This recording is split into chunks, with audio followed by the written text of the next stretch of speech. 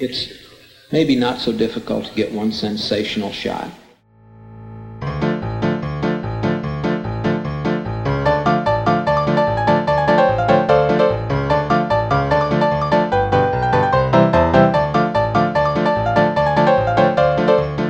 What is it, some kind of local trouble?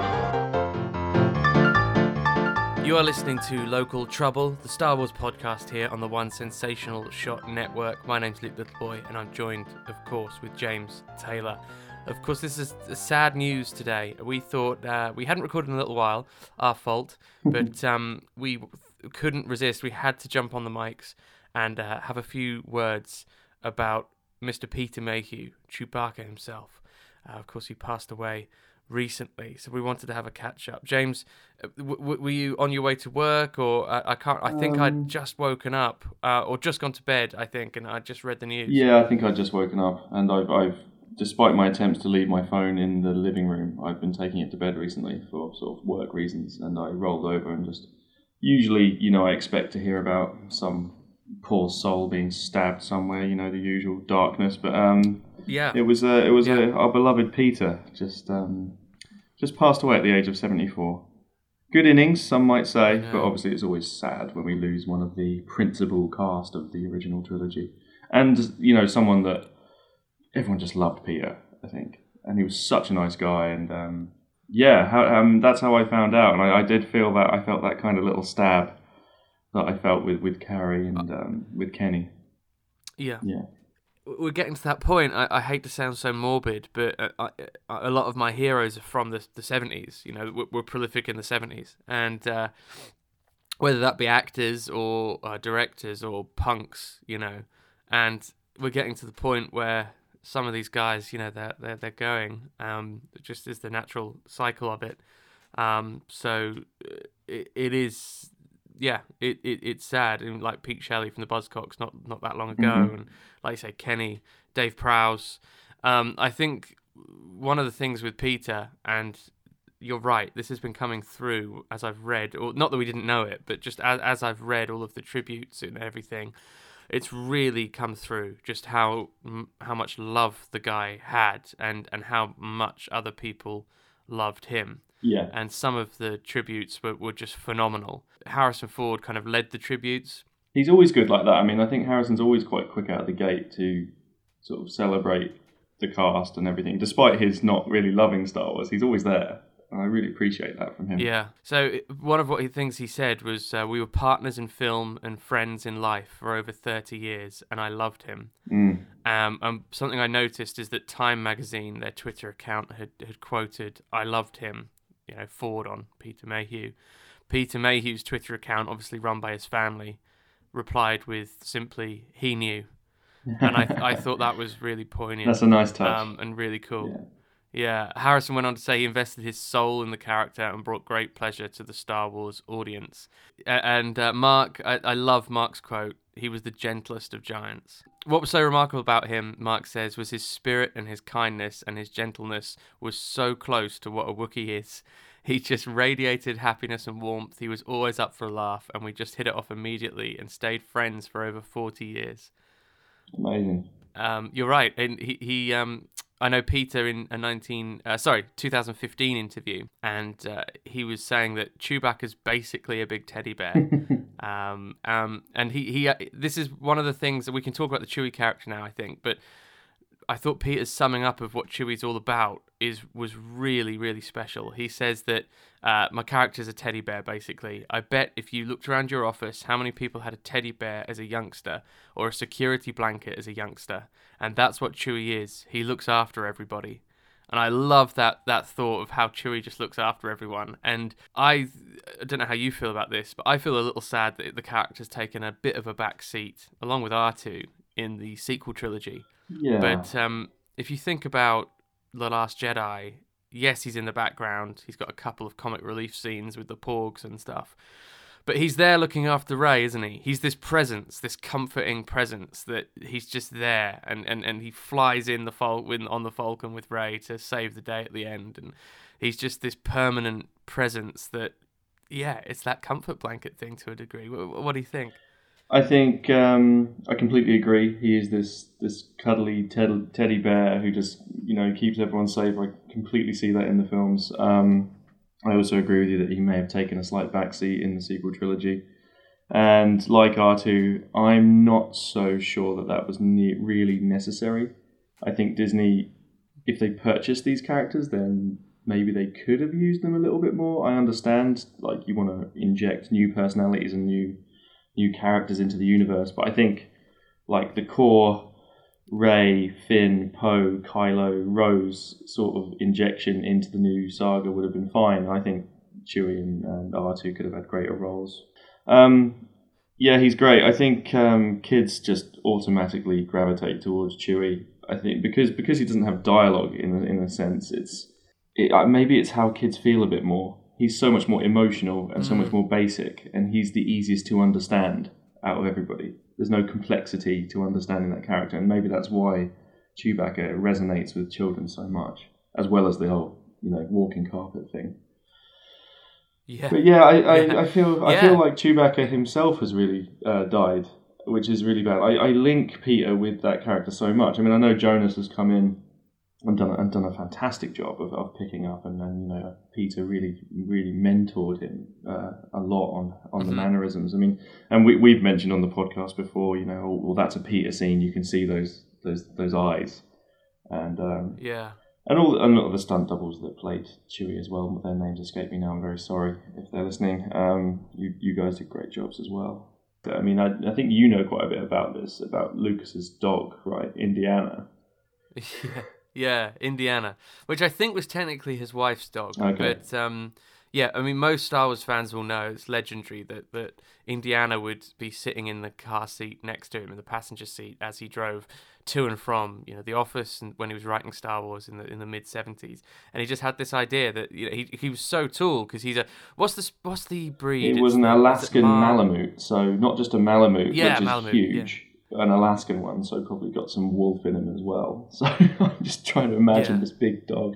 Of course, being so big in the car, George said that he was at human height, basically. He would sit upright in the car seat, and he just thought, this is a really great idea as a co-pilot. You have a dog co-pilot. And that's why I love Star Wars as well, because it's a great documentary, which is on Star Wars official YouTube. It was on the VHSs, I think, back in the day, and it's called The Anatomy of a Dewback, and it basically talks about CG, how they do CG modelling, because, of course, back then, just off the back of Jurassic Park, this was a fairly big deal, and they talk about the Dewback, they talk about Jabba, they talk about the CG scenes they inserted into the Star Wars Special Edition. And one of the things that George says, is that Dewbacks, some of Star Wars is serious, and some things in Star Wars are just put there out of whimsy, and I love that thought, because that's why he said, well, that's why I have stormtroopers riding on Dewbacks. It's just whimsical. Yeah. And it's certainly whimsical to have a dog co-pilot. Whenever people start to get too serious about Star Wars, I just think, guys, there's a talking dog in it. It's just it's a goofy movie, and that's one of the things I love most about it. I liked the Chewbacca character. I mean, I love the idea of Indiana, the co-pilot, becoming such a central thing. I also liked how he was an alien, but even at that time, aliens were usually reptilian in nature. We didn't really have hairy aliens. And like you say, just off the back of where the character came from, and if you do look at some early storyboards that Joe Johnston, people were putting together at Lucasfilm back in the day, in the mid-70s, just when they were trying to get the film made, he does look a bit more dog-like, and you can look at a lot of Ralph McQuarrie drawings, that kind of thing. And I think we should probably talk a little bit about how he got the role. Yeah, man. So, I mean, as far as I understand, he's a Londoner. Yeah, he was a son of a policeman, wasn't he? But he was diagnosed with giantism very early, when he was in his 8 or 9. But I think it was a photograph of him that was in the local paper, and then someone just cast him in. What was it, Sinbad? So it's a complete fluke that he was. Yeah, he's. Go ahead. He's the great. No. In Sinbad, he's the big bronzed.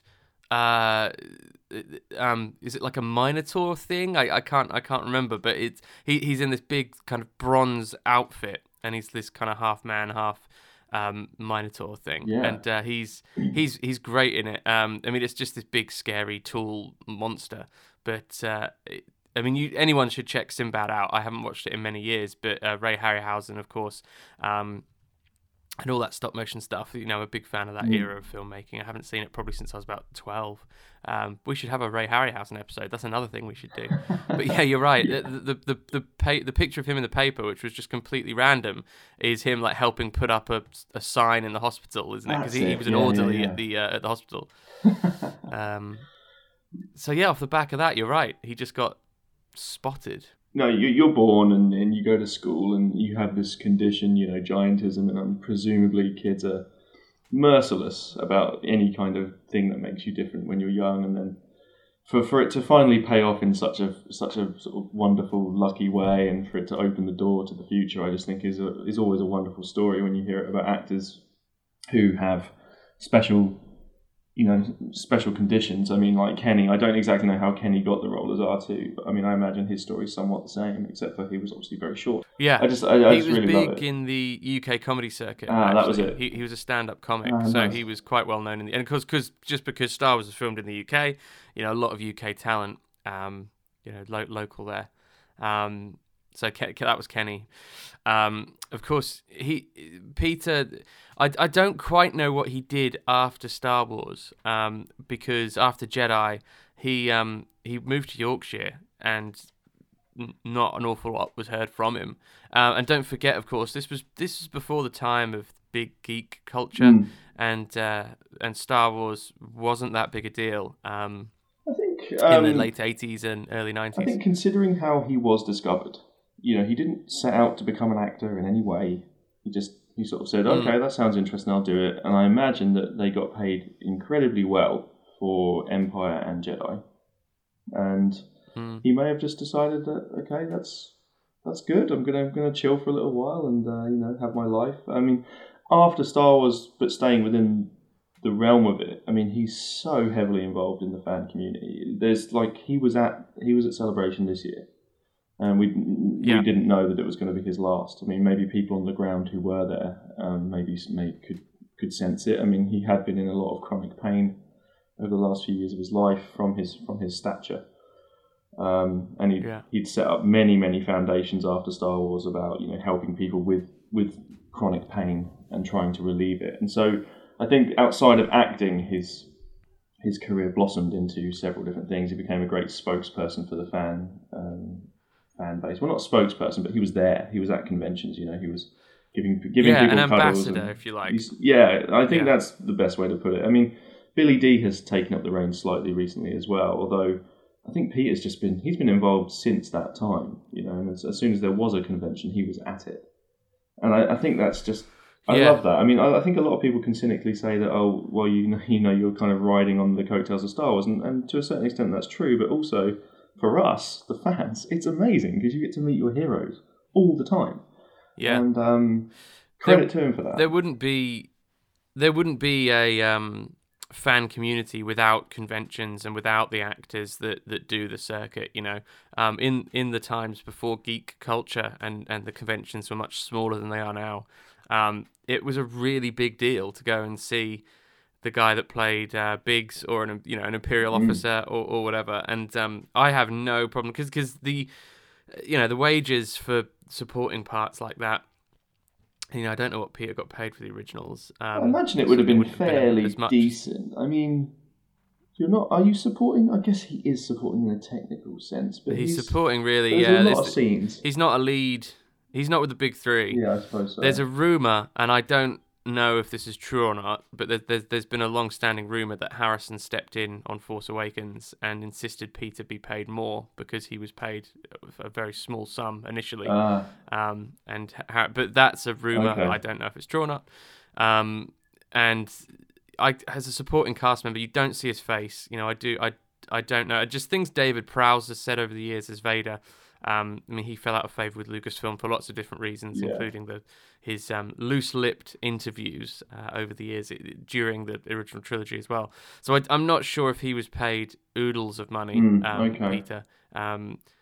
But my point is that, you know, it was quiet for a lot of years after Jedi. It was really around the mid-90s that the conventions were starting to kick off a bit in a more earnest way. And, of course, as the special editions came out, they started to ramp up. And, yeah, you're right, Peter's been there ever since, doing the circuit and meeting the fans. And from my point of view as well, like, you know, Disney and Lucasfilm, whoever it is, whoever owns these properties, you know that I think there must be an understanding that these things have to have a bit of a life of their own when you've got a fan community there. The thing that keeps it alive is the engagement of some of the stars and actors, people like Peter, who are there for the fans and delighting the fans, and that's what keeps the dream alive. I've just cheated a little and gone to his IMDb just to get a bit of light on this, and you know, his career, and there's a few bits. I mean, it's not a massive list. A lot of it, presumably, you know, it's a lot of Star Wars. There's also quite a few TVs. There's a few episodes of television here and there. There was actually in '81 he was in a TV series called Dark Towers, which I've never heard of. Should we talk about like the way that he acted as Chewbacca? Because I think a lot of people have said this over the years, that it's hard to know where Chewbacca starts and Peter leaves off. Yeah. And that so much of the character of Chewie is Peter. And I suppose I've read the screenplays for Star Wars, and you know, Chewbacca is always in the screenplay as just rah like that. And sometimes there's a little bit of direction about the feeling or the emotion, but very loosely. And I just wonder, I mean, and we know that George wasn't particularly great at directing actors. And so in New Hope, you know, a lot of that Chewbacca action, I think, is really kind of Peter really just going for it and feeling the scene and acting. And on that basis, I think he's just incredible. He's just such an incredible conveyor of emotion. I suppose that's what his large frame is so good for, is he can be really bold and big and scary, but also very, very... I think this is something that we were talking about with Force Awakens, mask acting. You know, Star Wars is great for mask acting. Adam Driver, in the scene where he's apparently communing with Darth Vader, and the mask is moving up, and you know, everything has to be 10 times bigger because there's no facial expression to express the emotion. I think when we're watching Chewbacca, we have to concede that fact that, you know, we're seeing a really great actor inside of there conveying quite complex things. And I just love it. I don't know whether you feel the same. I mean, I don't know whether you have your favourite Chewie moments or anything like that. I think you hit on a couple of really good points. It's the 70s, a different time for lots of different reasons. We won't get into the darker ones, but it was a different time, and back then there was no such thing as motion capture and all this thing that's been developed now kind of by Andy Serkis. You know, I would argue that Hamid Best as Jar Jar was kind of the great originator, but Andy Serkis has certainly made a career out of the whole motion capture thing. Now back then it wasn't talked about. I think it was just called mime. You know, because I always love that we give things different names now when really, like a selfie or whatever, it's like taking a picture of yourself has always existed, dude. Like, calm down. Mime is really what this stuff is to an extent. I appreciate the dialogue and stuff in motion capture, so it's not strictly true. But the main principles are there. And I know that Lucas explained to Peter in the original movie that Chewie's a mime character. He'll, the sounds are put in later, that's fine. And as prep, he went to his local zoo and studied bears, monkeys, and gorillas. So that's interesting to me, that I think a lot of it did come from Peter's own research and thinking about the character. You're right, George wasn't necessarily the best director. He was not an actor's director. No. So I think a lot of those mannerisms and all the things that we know and love about Chewie probably did come a lot from Peter. And I'm sure that, Lucas was open about the fact that the background of the character, not necessarily that maybe it was based on his dog, but certainly there's no doubt in my mind that he would have explained to Peter that this is he's kind of like a dog character. He's Han's buddy, and I'm sure that played into it too. And you're right, the mean and the angry roar, sometimes in a comedic sense, like with the mouse droid, which is certainly one of my favourite Chewie moments, when the mouse droid then reverses back and scurries off. It's one of my favourite Star Wars moments because it's a great Looney Tunes moment. I like anything that feels like a Looney Tunes cartoon. A lot of people probably don't like it, but I really do enjoy the Porg getting stuck on the window of the Falcon when Chewie takes a turn. Oh, I love it. Yeah, all of that stuff is good. And it feels like Daffy Duck or something. Like, I think my favourite is like when the Falcon's not working in Empire, and Peter's got his hands like on some pieces of the set, and he's just yelling and shaking as it's not working, and sparks are flying. And I just think, it's such a perfect, because it's very rare that you see Chewie too frustrated. And I just think that even he's had enough of this piece of crap. There's great moments. There's great moments in Empire like that, isn't there? I always like when Han they're in Hoth. Why you take this apart now? I'm trying to get us out of here. Yeah, exactly. There's that. There's when he goes to Chewie. Okay, turn it on, and then it starts to explode in Han's face. No, turn it off. And Chewie's just like you say, like his arms are flailing and he's roaring. Oh. It's just cool stuff. Cool stuff. I like, he doesn't. Okay, so I know he's inspired by a dog, but I do feel from Harrison and Peter on set that there's this real mutual respect to Han Solo and Chewbacca. It's not just like master servant. Yeah. I know that there's the life debt and all this stuff, and technically it's this, that, and the other, but there is a love and a respect there, like they are best friends, not master and slave. And I don't know how much of that comes from the fact that they're really good friends in life, and that Peter is almost acting as himself in so many scenes. But yeah, what I liked as we moved from the OT to the prequels is how much the Chewbacca's race was built on by George, and how much he reacted to the popularity of the character. As we've said, Peter's such a large part of that character, and so if Chewbacca wasn't as successful, if Peter wasn't as able to communicate so perfectly as he did, I don't think we would have ever really managed to see Kashyyyk in the same way. It's almost like, through playing Chewbacca, he's inspired an entire personality of an entire race in Star Wars, and so his contribution as an actor is massive when you actually start thinking in these terms. The Wookiees are a race of Peters, lovely, good-hearted people, and it was great to see Kashyyyk, and I also loved it how Yoda had a special connection with the Wookiees as well, and that kind of connection between one of the most powerful beings in the universe, really respects the Wookiees.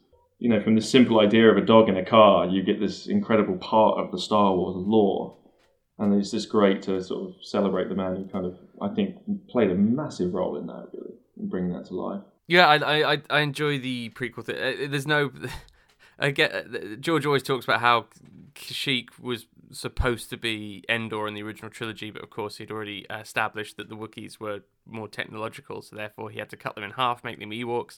How true any of it is up for debate, but certainly what George says, and therefore it was a natural fit that you'd have Kashyyyk in Revenge of the Sith to kind of make it all come full circle, and that kind of ring theory element where it echoes the end of Jedi. Of course, there's very little, from a screenplay point of view, I do enjoy the fact there's very little point to go to Kashyyyk in Episode 3. It's so shoehorned in, which is why it's been memed so often. I love it. Mundi I love it, man. I mean, I love it too, but I just love it. I mean, I like a big sprawling adventure, and I'm also aware that when you're on the road, sometimes you end up places you didn't really need to go, and I'm down with that. Yeah. Well, Canto Bight, they're supposed to go and find someone there, aren't they? Of course, with Kashyyyk in Episode 3, Ki-Adi-Mundi just says, "What about the droid attack on the Wookiees?" And then they just shoehorned in, and then they go, "Oh, I suppose we should go there too." There's no actual reason. Don't tear down my dreams, it's fine. Man. It doesn't bother me. It doesn't bother me. It's just why it's why it's been memed so much online. I don't care. I freaking love the Saving Private Ryan beach landing moment in Episode 3. I love all the ships in that scene as well. I really dig the kind of beach warfare with the forest, kind of like Pacific Northwest kind of vibe to it. Yeah. Remember that day where we were super hungover 10 years ago on some beach in Oregon, was it? I've got a photo of you passed out on the sand, and the fog is just creeping in. And that's what it felt like. It felt like Kashyyyk. It did. Yeah. That's isn't that where we met the guy called Roadkill? Yeah. That's another. There was a bar off the beach. Another podcast for another time. 10 years on, reflections upon a North American road trip. Yeah, I said, what's your name, man? My name's Roadkill. It's like, oh, fuck. Actually, there here. is a Star Wars connection to this story, actually, for the listeners. We were in the middle of nowhere in our car. We go to this bar, hungover, hungry, and the first thing I noticed was there was a perfectly drawn penis above the door of this place, which was fun. And to the right of the door was a guy just smoking. No dicks allowed, it said no dicks allowed. And to the right of the door was this old fellow with a lumberjack cap on, just smoking the hugest, stinkiest joint you could ever really have.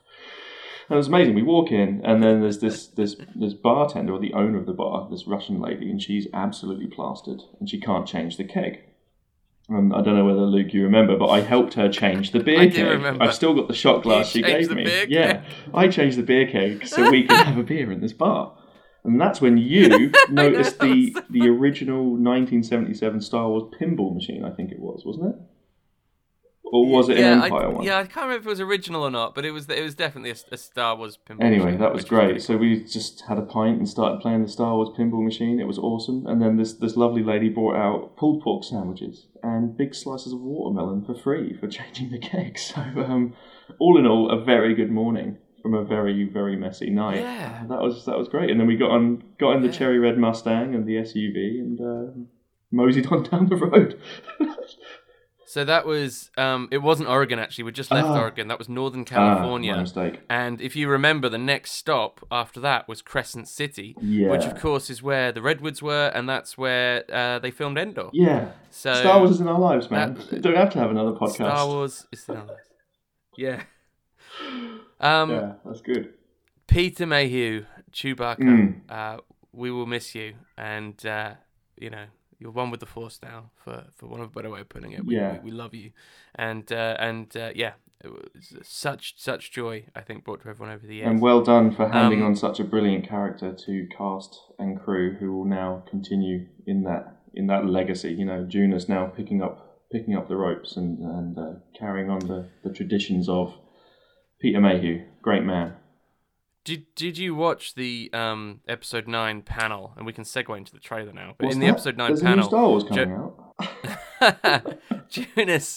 Jonas was talking when they were going down the big row, of people, and the boy band moment. They're all on the benches, aren't they? And Jonas then said, just out of the blue, this is obviously before Peter passed. He just said, "I really want to just give a shout out to Peter, who originated this character and taught me everything he knew." I don't know how close those guys were. That was really cool. I think maybe they did keep in touch, and I like to think that they did anyway. And there was a handover, so obviously they shared the role in Force Awakens, and yeah, you're right. You can tell the Peter scenes. My favorite in the Force Awakens is when they're on Starkiller Base. Han has obviously died, and the fight with Kylo has happened between Finn and Rey, and the Falcon comes to pick them up as the planet's falling apart. Yeah, and there's just a shot through the cockpit, and Chewie looks up, and it's Peter. Yeah. He explained to JJ. JJ called him personally on the phone to offer him the role to come back for Force Awakens, and he said, "Look, I'll level with you. I have had this operation, and I can't really walk."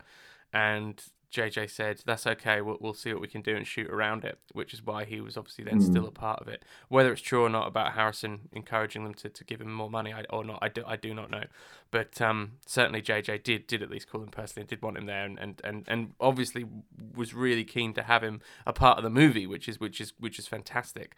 JJ gave a tribute as well. He tweeted as well, so I didn't have that one up in front of me, but I know that he was very warm and heartfelt about his memories of Peter too. But yeah, going forwards, obviously the role was split, and there was some consultancy. I think he is credited, I believe, as a consultant on The Last Jedi and on Solo. So there's an element there, and Jonas does a very good job. He's got the mannerisms down pat. He really does do well.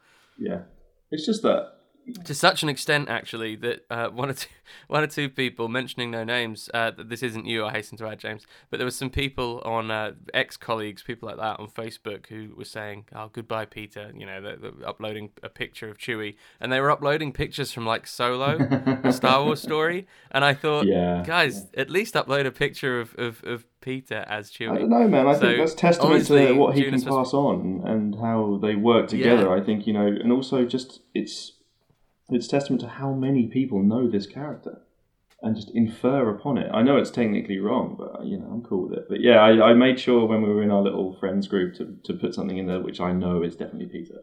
Because he was prequels as well, wasn't he? So he's been in. He was mobile for episode 3, so that's definitely him in all those episode 3 shots. Yeah. That's definitely him. Wow. Goodbye, Peter Mayhew. Yeah. So, episode 9. Happy Star Wars Day, by the way. It's May the 4th when we're recording. We're recording on May the 4th. May the 4th be with you, Peter Mayhew. That's a really interesting point. I wonder... we'll release later, obviously. We're not going to release on May the 4th. I don't think Luke's got time to mix. Yeah, I'm just going to visit StarWars.com. Because they like to make a big deal of it. Oh, they are. They're making a big deal of it. There's discover news, blogs, recipes, crafts, and more to make your Star Wars day. There's a new Lego thing out. I think they're doing the Tantive 4 Lego kit now, I think, which is kind of cool. That's brilliant. I'd be well up for that. The original Millennium Falcon, as we know, that was supposed to be the Millennium Falcon. Yeah. Why did they change the design again? I think George just liked the Scout shell a bit more. I think it felt a bit too lunar. I think it felt a bit too earthly to have a spaceship in that format. And there's this big kind of shell shape. There's another reason. Really? There was a film that came out a year or two before, or at the same time, and they realised that it had a long... It looks like the ship from Space 1999. But that was in the 60s. Yeah, but that was after Star Wars, wasn't it? Or was it before? I can't remember. I don't know. There was definitely a ship. Someone needs to... I'm sure someone's screaming at the speaker. We read about it at that There's another ship, and they realised, Christ, we've got to design something really quick. In fact, that was why the Falcon works so well, because they literally designed it in... you must have been in this situation as a designer. You work on something for months and months and months.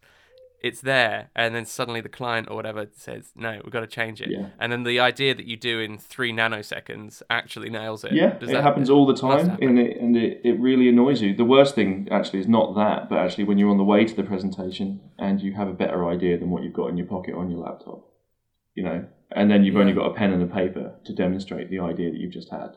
And that's a good decision. Do you ditch the presentation and go in with the sketch? Do you do it at the end, or do you just ignore it and plow forward? And so you have those decisions. But I was just saying, there's so many good examples like that in pop culture. Yeah. Matt Groening is the other one from The Simpsons, because he was going for a meeting about making an animated show, and he didn't want to give up his characters for Life in Hell, which was the comic that he does to this day, and. So he just off the cuff just scribbled down The Simpsons, didn't he? Like, I'll come up with it's like based on my family. This will fly. This will work. Yeah. And it's the longest running TV show of all time. So there we go. Yeah, man. Say what you will about Zombie Simpsons or post season 8 Simpsons. It is an incredible success story. Yes. The trailer. There's a new Star Wars coming out in December. Luke, thoughts? There's something about this trailer to me. We'll have a quick 10-minute thoughts on it, and it definitely has gotten me excited. The Last Jedi Fallout left a slightly sour taste in my mouth because people are so bitter and split about it, and I get sick to death of talking to people about Brexit and stuff in the pub, and then even my beloved Star Wars used to be a source of comfort, that was a place I could go to that was pure escapism, and now of course there's so many people bitterly divided over a frickin' space film. It's it's just it really left a bitter taste in my mouth. I don't care even if Last Jedi is my least favourite Star Wars, which it's not, but even if it were, who the hell cares?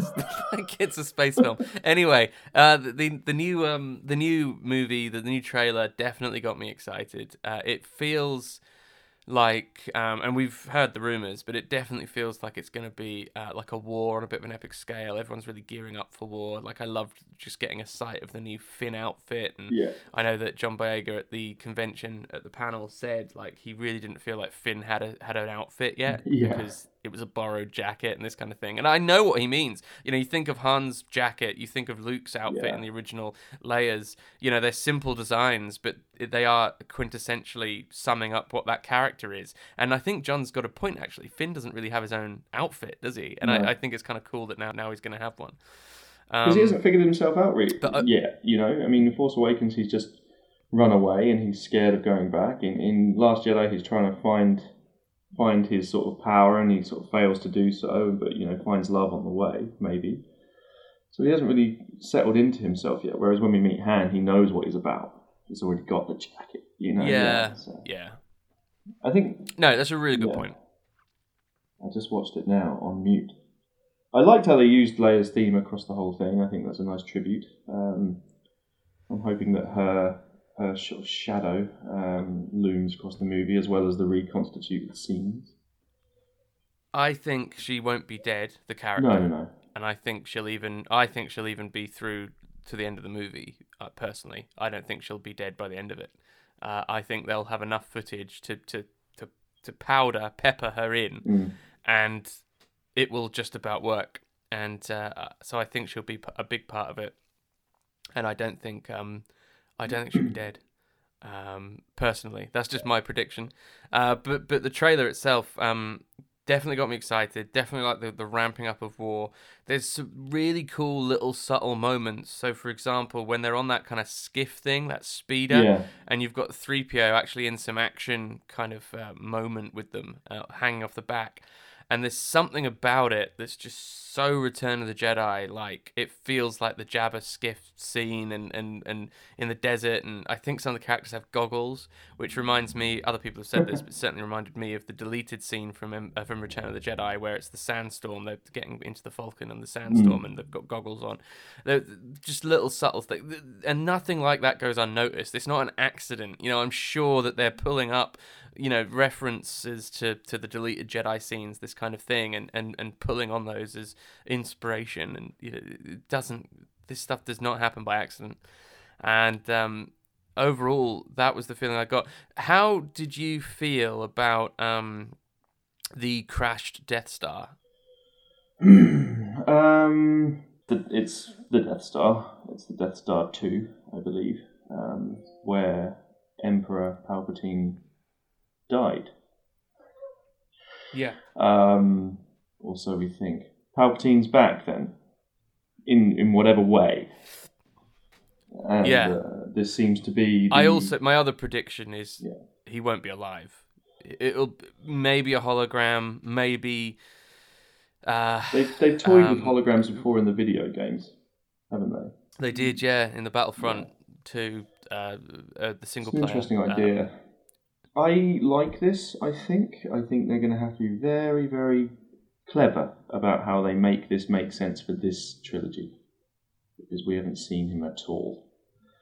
He was mentioned in Last Jedi. Now, Luke's life, Luke has seen everybody come back from the grave almost who had any kind of Force association. He's seen Obi-Wan return, Yoda. He's also seen his father. And so presumably the other powerful being from the Force world, being the Emperor, you could say that Sith ghosts are possible.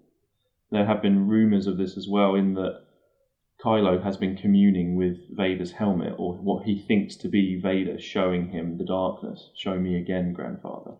And it could be entirely possible that Palpatine's been pulling this the entire time. But I would argue that that's a little bit shaky. I mean, I would have liked, if this is going to be 9 stories and it's going to be Emperor Palpatine's story about how he dominated the galaxy with politics and then ran a fascistic empire, leaving it in dust to then do what exactly? You know, really extinguish the Jedi? I mean, I don't know. I feel bringing him back kind of mires the 6-story arc that George gave us, but I haven't seen the film. Maybe it's going to be amazing. You're excited, aren't you? I'm excited. Yeah, I think it's one of the few ways you can tie them all It up. is. Because the prequels do make it more around the Palpatine's story as well. Even because you've got to remember, Return of the Jedi just essentially a bit part. He's just supposed to be. He's introduced almost just to be badder than Vader, because then you have more sympathy for Vader, right? When you, even though you've seen him do terrible things, you have more sympathy because you go, oh, here's the real bad guy. Yeah, that's the reason he's there. But the prequels do make it more about his story, and as a result of that, because he does seem to be the grand architect of all of the ills of the galaxy, and other people have said this, but it's very true that Episode 1, The Phantom Menace, the first movie in the whole saga, he is the Phantom Menace. That's the whole point, that's the whole thrust, it's the whole catalyst that sets all of the chain of events off. So therefore it did seem like a natural way to sum it up.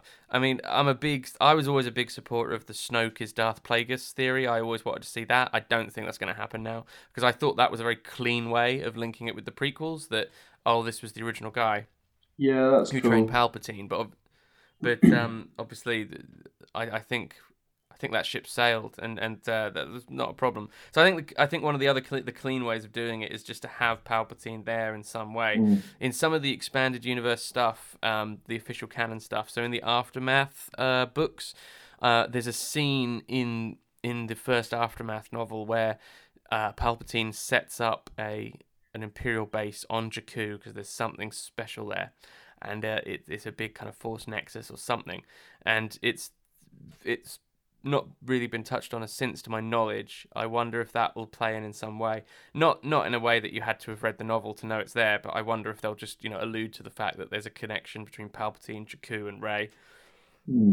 I don't know. But I think it's just one of the easiest ways of doing it. And did you also read that apparently they consulted with George on how to finish the saga?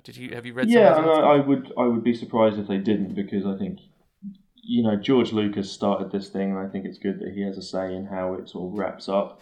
I really don't mind the Palpatine thing. I'm super eager to see how they play it out. I think it could be absolutely incredible how this all comes together, and I hope they've done it. And I hope that JJ, following Force Awakens, has gotten the requel out of his system to do something compelling and new.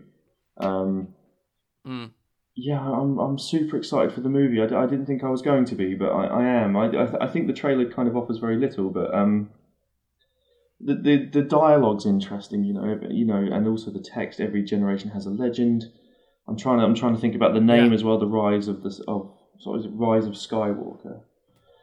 I'm trying to think about the meaning of that. Like, I love the idea that, yes, we know that Luke Skywalker is his name. His father was Anakin Skywalker, and so for so long we've considered it to be a surname. But what if it's not? What if the Jedi are gone, and what is referred to now are Skywalkers? Lone samurai who travel the galaxy to defend the just and the good, and that is what a Skywalker becomes.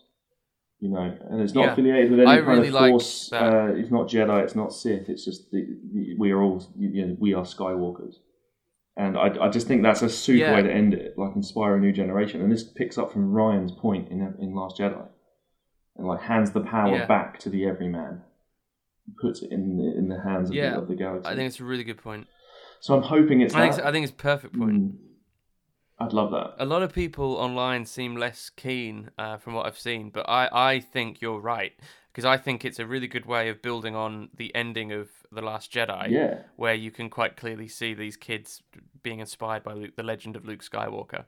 And I think it's a good way of showing the impact of both father and son in the universe as a positive impact. So therefore, yes, it is the Skywalker saga. There's an outcome, directly from what those guys have done as father and son, and I also think that it does take the Jedi back to almost their core of what they kind of were when all you knew was Obi-Wan and Yoda. They were like warrior, they're samurai monks, aren't they? That's kind of what they were. And I think it almost gets back to that a little bit, not criticising the prequels at all, because that's Well, the actually, hubris of the yeah, Jedi, that's right? exactly it. Like, that's why it would be an elegant way to tie up the story, because Exactly. the Jedi became bureaucratic and arrogant when actually their order needs to be less ordered in a way. They need to be more naturalistic, more in touch with the living force. And like Qui-Gon, a bit more of a nomad. Which is what Qui-Gon's argument always was. So that's, I mean, man, that would make me very happy with 9 no matter what happens. Just that single plot thread. Because I'd be like, right, Star Wars makes sense now as 9 movies. And I can watch this and I know where it's going and the whole point is made. And they only need to give me 5 minutes of this movie to do that. And then they can just do the rest as fan service. I don't care. Like, that would be good. I mean, I might just take it on as personal headcanon if it doesn't go that way. But that would be very elegant. I would like that a lot, and it's new and brave and bold. And then you can do trilogies off the back of this.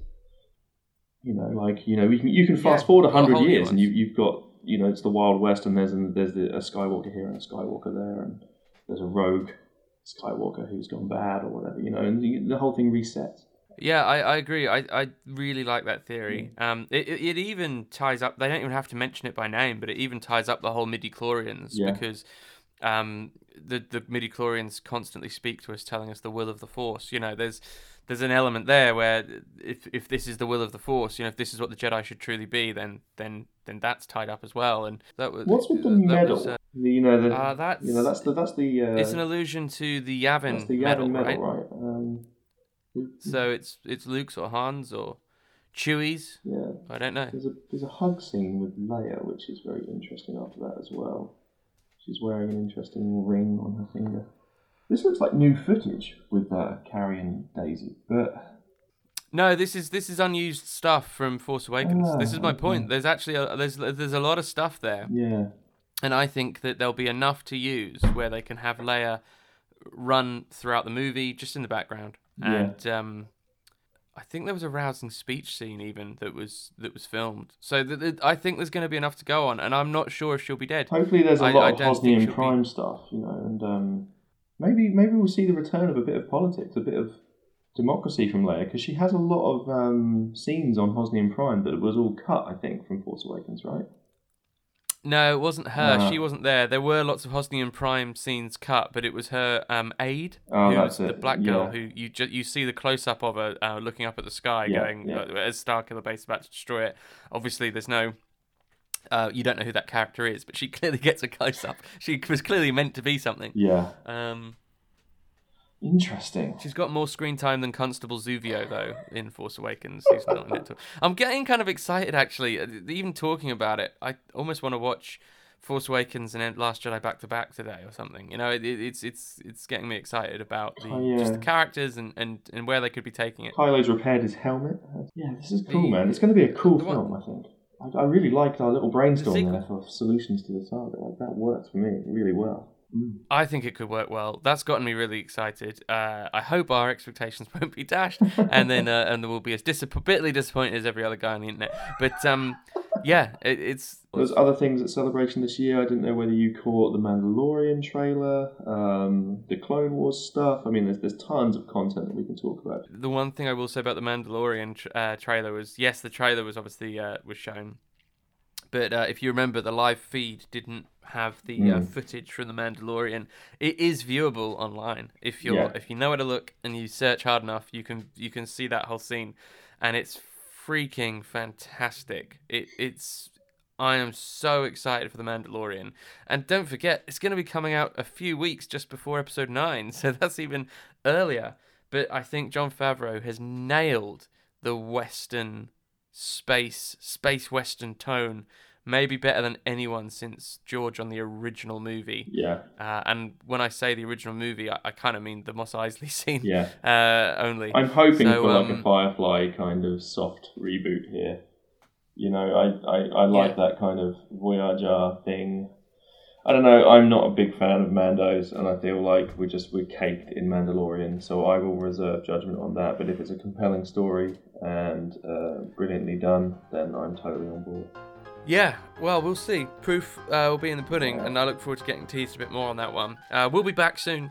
We're going to be talking a lot in the next few episodes about the Phantom Menace and 20 years on and the legacy of that. But thanks very much for listening, everyone. Of course, you can go to onesensationalshot.com, which is where we call home, and let us know about the show, what you think about the show there. You can also, of course, tweet us at Local Trouble Pod, and you can get in touch on Facebook if you search Local Trouble Star Wars Podcast.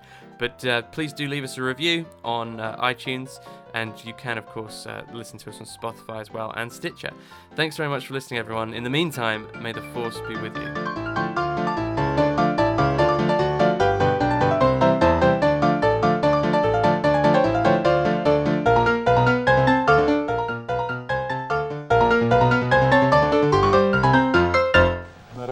Mad.